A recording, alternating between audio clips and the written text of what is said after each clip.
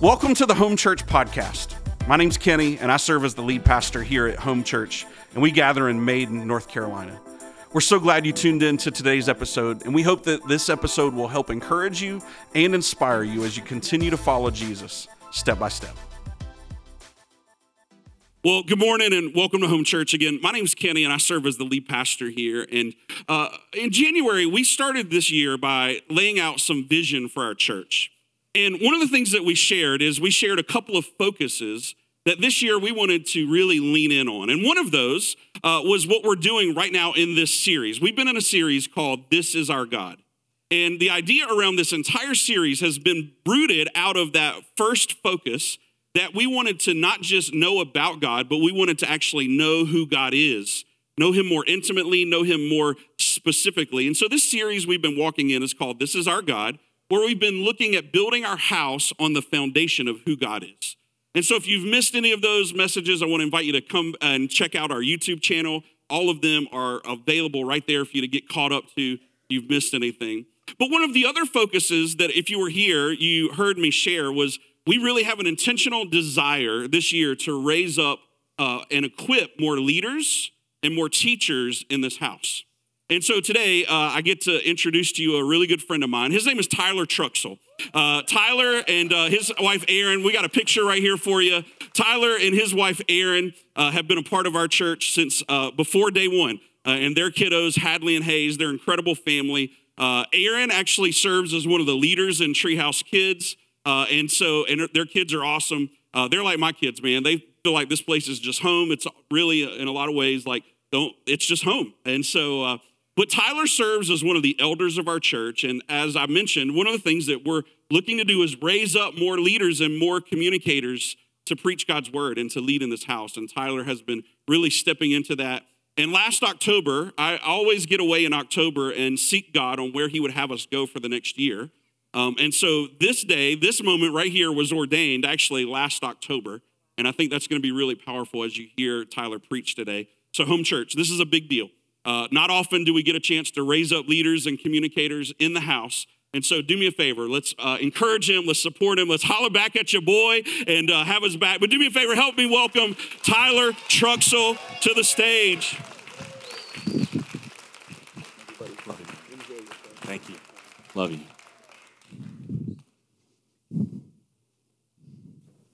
Thank you, Pastor Kenny. Good morning, Home Church. Good morning, everybody. It's an honor of mine not only to be here, but to be able to have the privilege to stand before you and deliver God's word to you today. My family and I have been with Home Church since Pastor Kenny shared it as a vision well over 3 years ago. I'm really humbled at how faithful God has been to this house. I've seen everywhere that we've been, and I'm really excited about where we are today and where we are going in the future. Today, I want to share with you several points that are important in understanding God as a covenant God. When you think of the word covenant, what comes to mind for you? For me, I think of my neighborhood HOA, a covenant that my household has no problems breaking. The word covenant simply means a binding agreement, a seal between two or more parties. Today, I want you to think of a covenant as God making promises with a select group of people who, in turn, he asks to fulfill certain commitments to him. Biblically speaking, the word covenant is derived from the same root word meaning to cut. Covenants were often cut or sealed in blood, meaning that they carried a great deal of weight with them. Unfortunately, the words cut in blood hit pretty close to home for me lately, and not because I was sealing covenants either. Just over 2 months ago, I was in a freak accident at work. The ironic part about my accident is that I actually work in outside sales, only going into the branch a couple of times a month or to see customers. One of our branch locations was relocating in South Charlotte, and I was asked to come in on Saturday, December the 9th. I was there early to help. I was taking down some shelving with a coworker of mine. I was bent down, lifting up on the edge of a shelf when the end of a fork from a forklift unexpectedly came in and crushed two of the ends of my fingers on my left hand. Totally in shock, I yanked my hand back so hard that my glove came off to reveal two completely crushed fingertips. I tried to get Grayson to put up a slide right now of the pictures, but I got shot down. Something about Kenny getting too many emails. I was rushed to the ER where my hand got cleaned up, bandaged up, and when I found out I wasn't having surgery that day, sent home to recover. 3 days later, my wife, Erin, drove me down to Rock Hill to have surgery. I went in, was given some really good feel-good medicine. And the next thing I knew, woke up in recovery once again with a bandaged hand. The next 3 to 4 days were some of what I thought were the most challenging and physically painful that I'd ever experienced. Little did I know, a different pain was right around the corner. On Friday, December 13th, 3 days after my surgery, Erin took me to the doctor's office for a wound check. The nurse, after yanking, pulling, torturing my hand, and finally soaking it, got the bandages off. I sat on the table in the office, staring down, specifically at what used to be my middle and ring fingers, and there were no nails, no ends. See, ever since I'd been in the ER in a state of shock, my fingers were covered, bandaged up, the bandages giving me such a false sense of security. The nurse was going on and on about how to rewrap my hand each night, and I looked at Erin and said, I'm going to pass out. So they laid me down. I did not end up passing out. I didn't look at my hand anymore. My fingers got rewrapped, and I got sent home to recover. Each night, I'd sit on the edge of the bed, and Erin would bring in a dish of soapy water. She would lay out all of my bandages and get ready to rewrap me. I would sit there somberly, stare at the ceiling, pick up my phone, do anything not to look at my hand. Now, my daughter Hadley felt the same way that I did about my hand. My son Hayes, he would lean his face in really close and stare at it, and he would say, Daddy, your fingers look awful. All that to say, I was in a place where I knew what was gone was not coming back, but the last thing I wanted to do was accept that. Let me ask you this. Have you ever lost something that you knew you weren't going to get back? While it may not be like my story, I believe we can all relate to loss of some kind, whether that be a family member, a friend, a loved one, or even a dream we had, a future that we wanted, or a relationship that we no longer have. I think you'll see today that experiencing loss is a much bigger part of God's covenants than what you may think. So today, as we continue on our series, This is Our God, I want you to see our God as a God of covenant. There are 3 things that I want to show you today about our God. Well, I guess it's not quite 3 anymore, but close enough. The first thing is this. All of God's covenants require sacrifice. Before we dive into that, I want to show you a quick visual that covers the 7 main covenants in Scripture. Now, I won't go over all these today, but I just want you to be familiar. All of God's covenants require sacrifice. I do want to touch on several of the covenants today and specifically dive into a couple because I believe God has something really special to show us when we look at all of his covenants as a whole. You could argue that Adam and Eve, okay, let's just be honest, Eve ruined the very first ever covenant by eating fruit and ruining a perfect world that was free of sin. You're going to get me emails about that one. Okay, don't email Kenny about that either, please. Okay, but I want to start today by focusing on Noah and God's covenant with him. The first scripture I want to look at is in Genesis 6, starting in verse 5.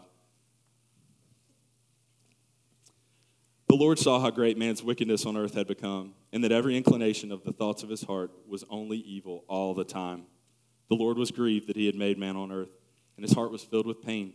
So the Lord said, I will wipe out mankind, whom I have created from the face of the earth, men and animals and creatures that move along the ground, and birds of the air, for I am grieved that I have made them. But Noah found favor in the eyes of the Lord. Aside from Eve ruining a perfect world with only 2 people in it, I would argue that God wiping out 1,650 years of creation, less Noah and the contents of the ark, is numerically speaking probably the biggest sacrifice that we will discuss today. I think a lot of times we get caught up in the idea of the living side of the flood while focusing on Noah, his sons, and the contents of the ark. Have you ever thought about the flood itself, the other side of the flood, the sacrifice? Noah was on the ark for roughly 150 days while everything perished around him.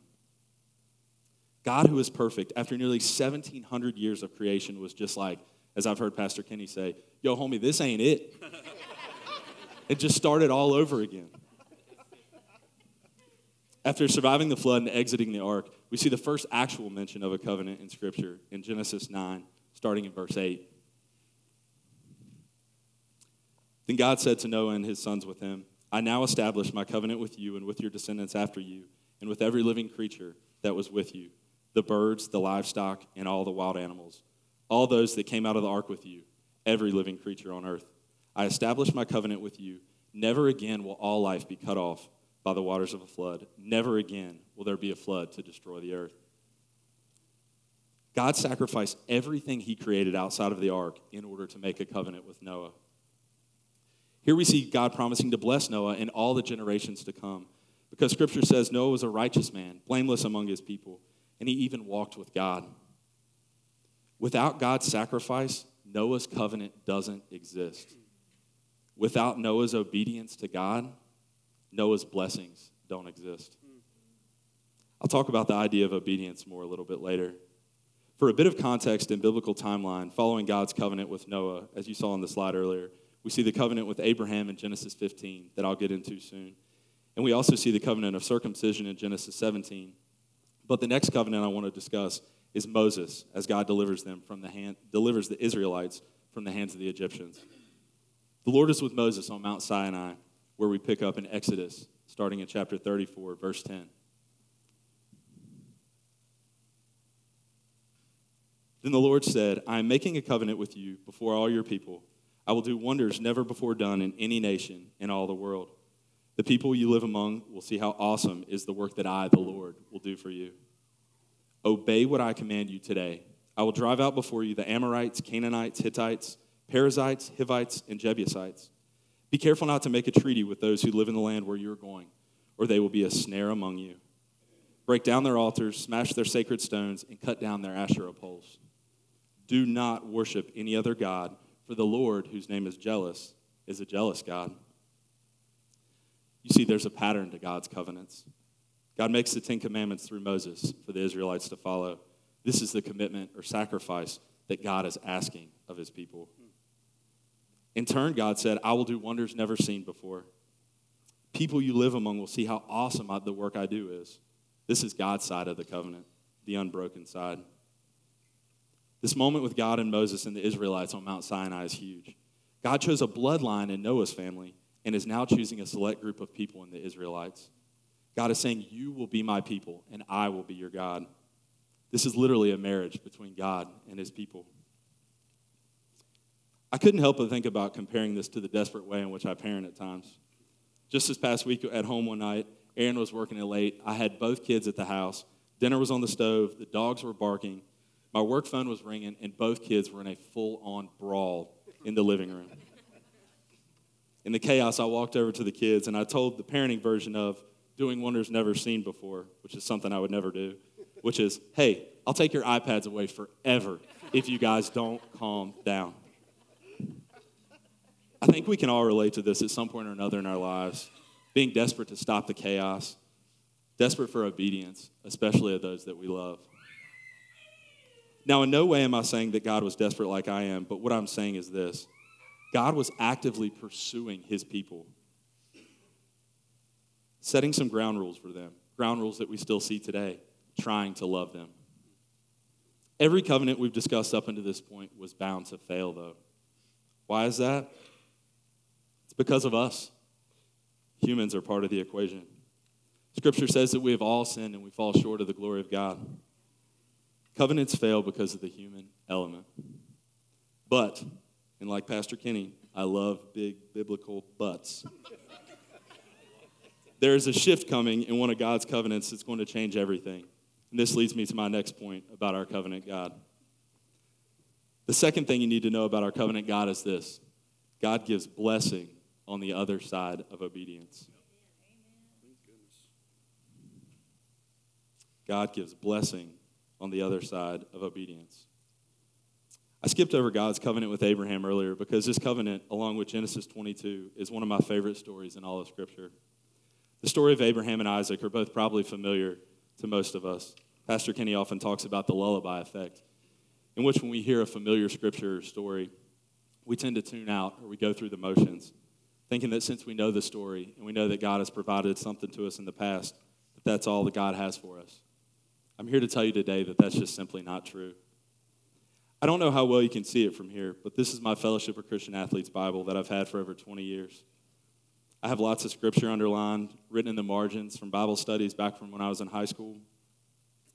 The beautiful thing about God's Word is this. It's living. This particular Bible is a testament to that. I can tell you with certainty that the way in which God's word speaks to me today is much different than the way it spoke to me in a Bible study back in high school. I say that to urge you not to be lulled to sleep by a familiar story, because I believe God has something to show you that many of us have not seen before. As a little context to where we are to begin Genesis 22, even though Abraham already had a son, Ishmael, with Hagar, he and Sarah's servant, and was 100 years old, God had promised Abraham his own son and Isaac. I'll start off reading in Genesis 22, starting in verse 1. Sometime later, God tested Abraham. He said to him, "Abraham, here I am," he replied. Then God said, "Take your son, your only son, Isaac, whom you love, and go to the region of Moriah. Sacrifice him there as a burnt offering on one of the mountains I will tell you about." Early the next morning, Abraham got up and saddled his donkey. He took with him 2 of his servants and his son Isaac. When he had cut enough wood for the burnt offering, he set out for the place that God had told him about. On the 3rd day, Abraham looked up and saw the place in the distance. He said to his servants, "Stay here with the donkey while I and the boy go over there.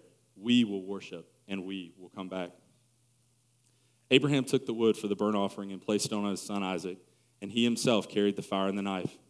As the 2 of them went on together, Isaac spoke up and said to his father, Abraham, "Father?" "Yes," Abraham replied.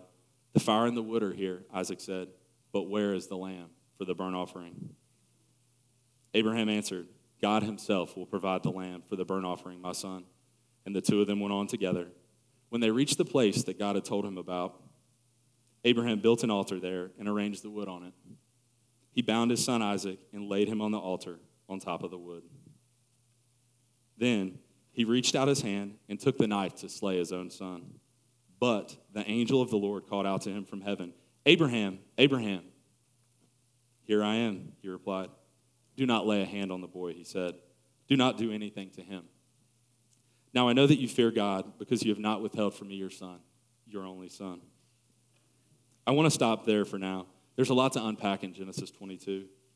For what I want us to focus on today is Abraham's obedience to God.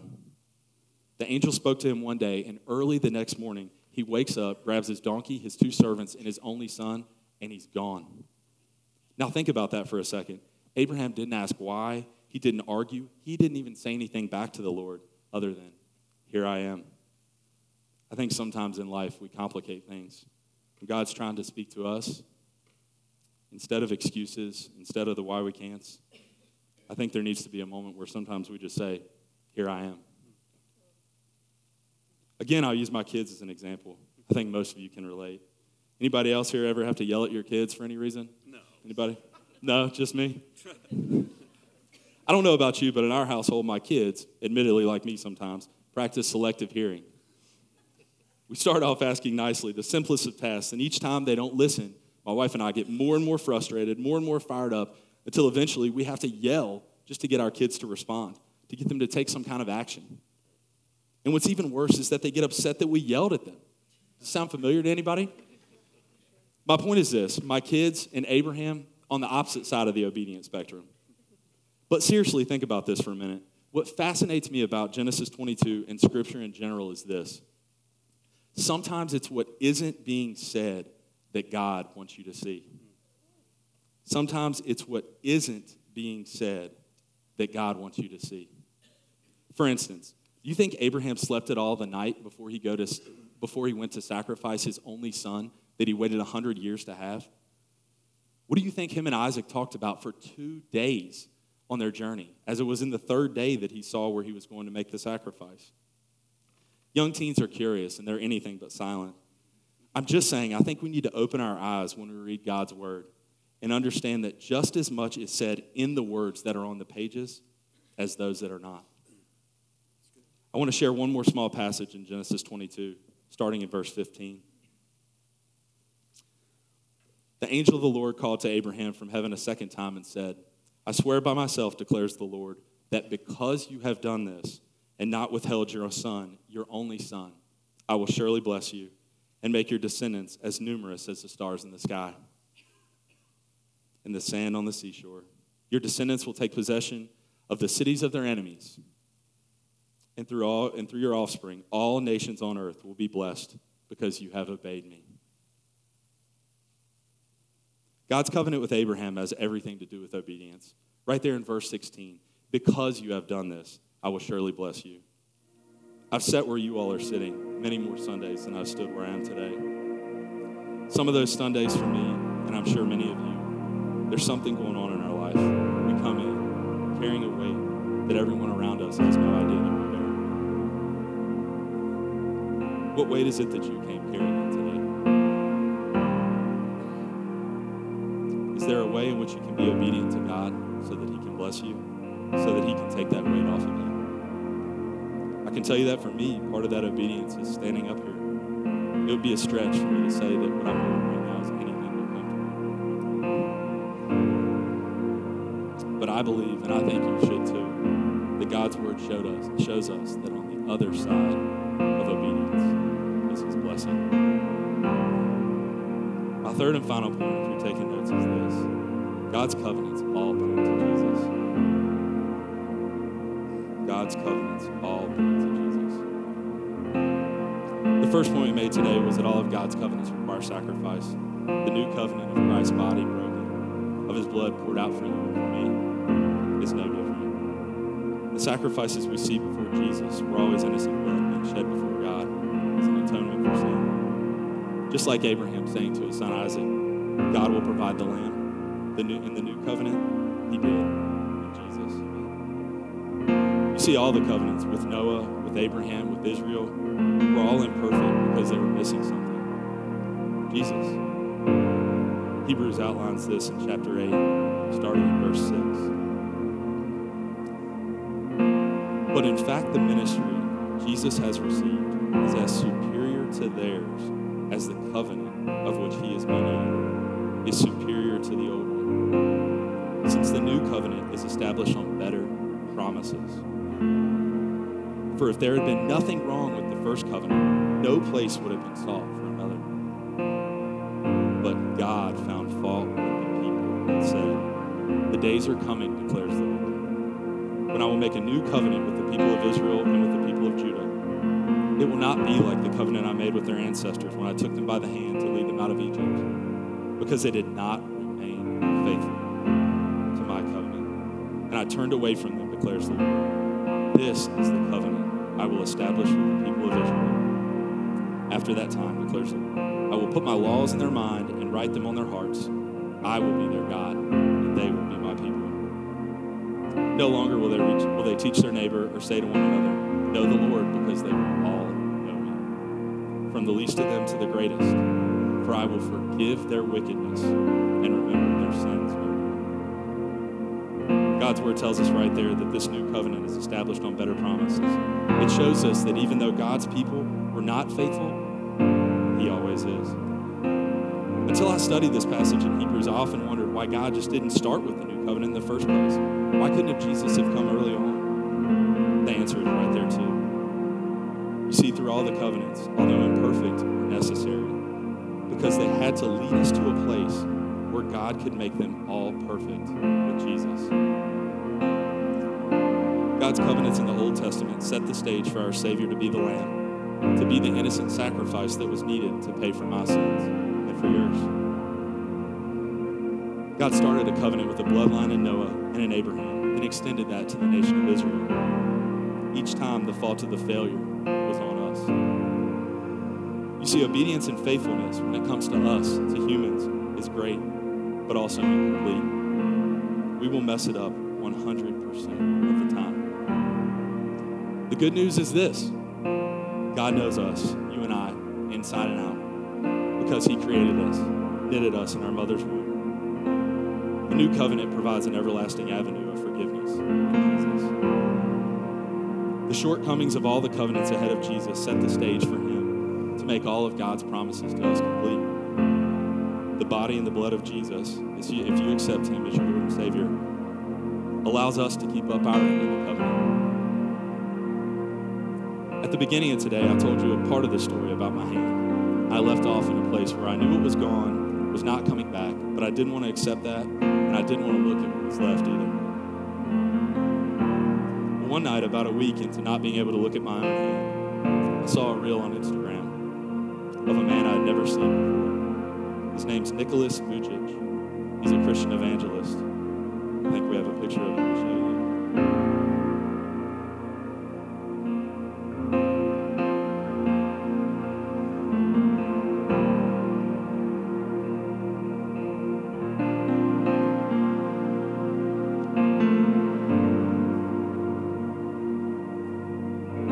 He has no arms or legs. This hit me like a ton of bricks. Who was I to feel so sorry for myself?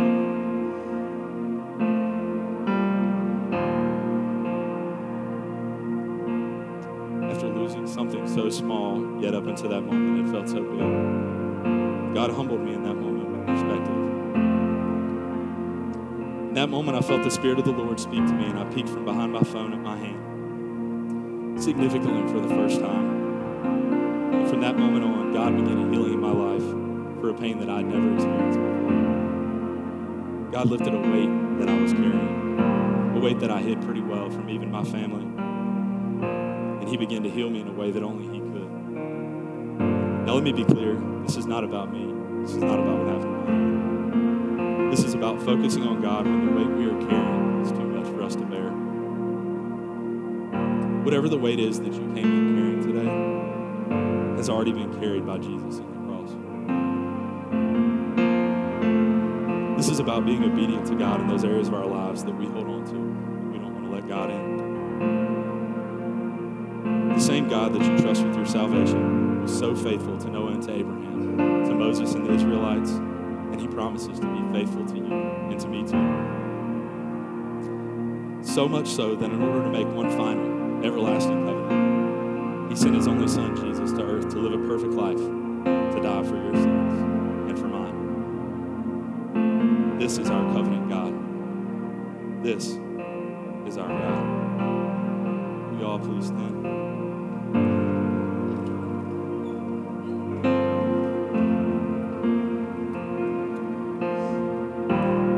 Let us all pray. God, speak to your people in this moment. I pray, Father, that we would all be obedient to you, that we would all love and chase after you like you do us. God, we're thankful for your faithfulness to Noah, to Abraham, to Moses and the Israelites, and to us. We're thankful that Jesus paid the price for our sins, that He carried our weight, so that if we believe in Him, that we would have eternal life with you. God, it's in His precious name that we pray all these things. Thanks for listening to today's episode. If there's anything that we can do to serve you or come alongside of you in your journey, please reach out. You can reach us at hello@myhomechurch.cc.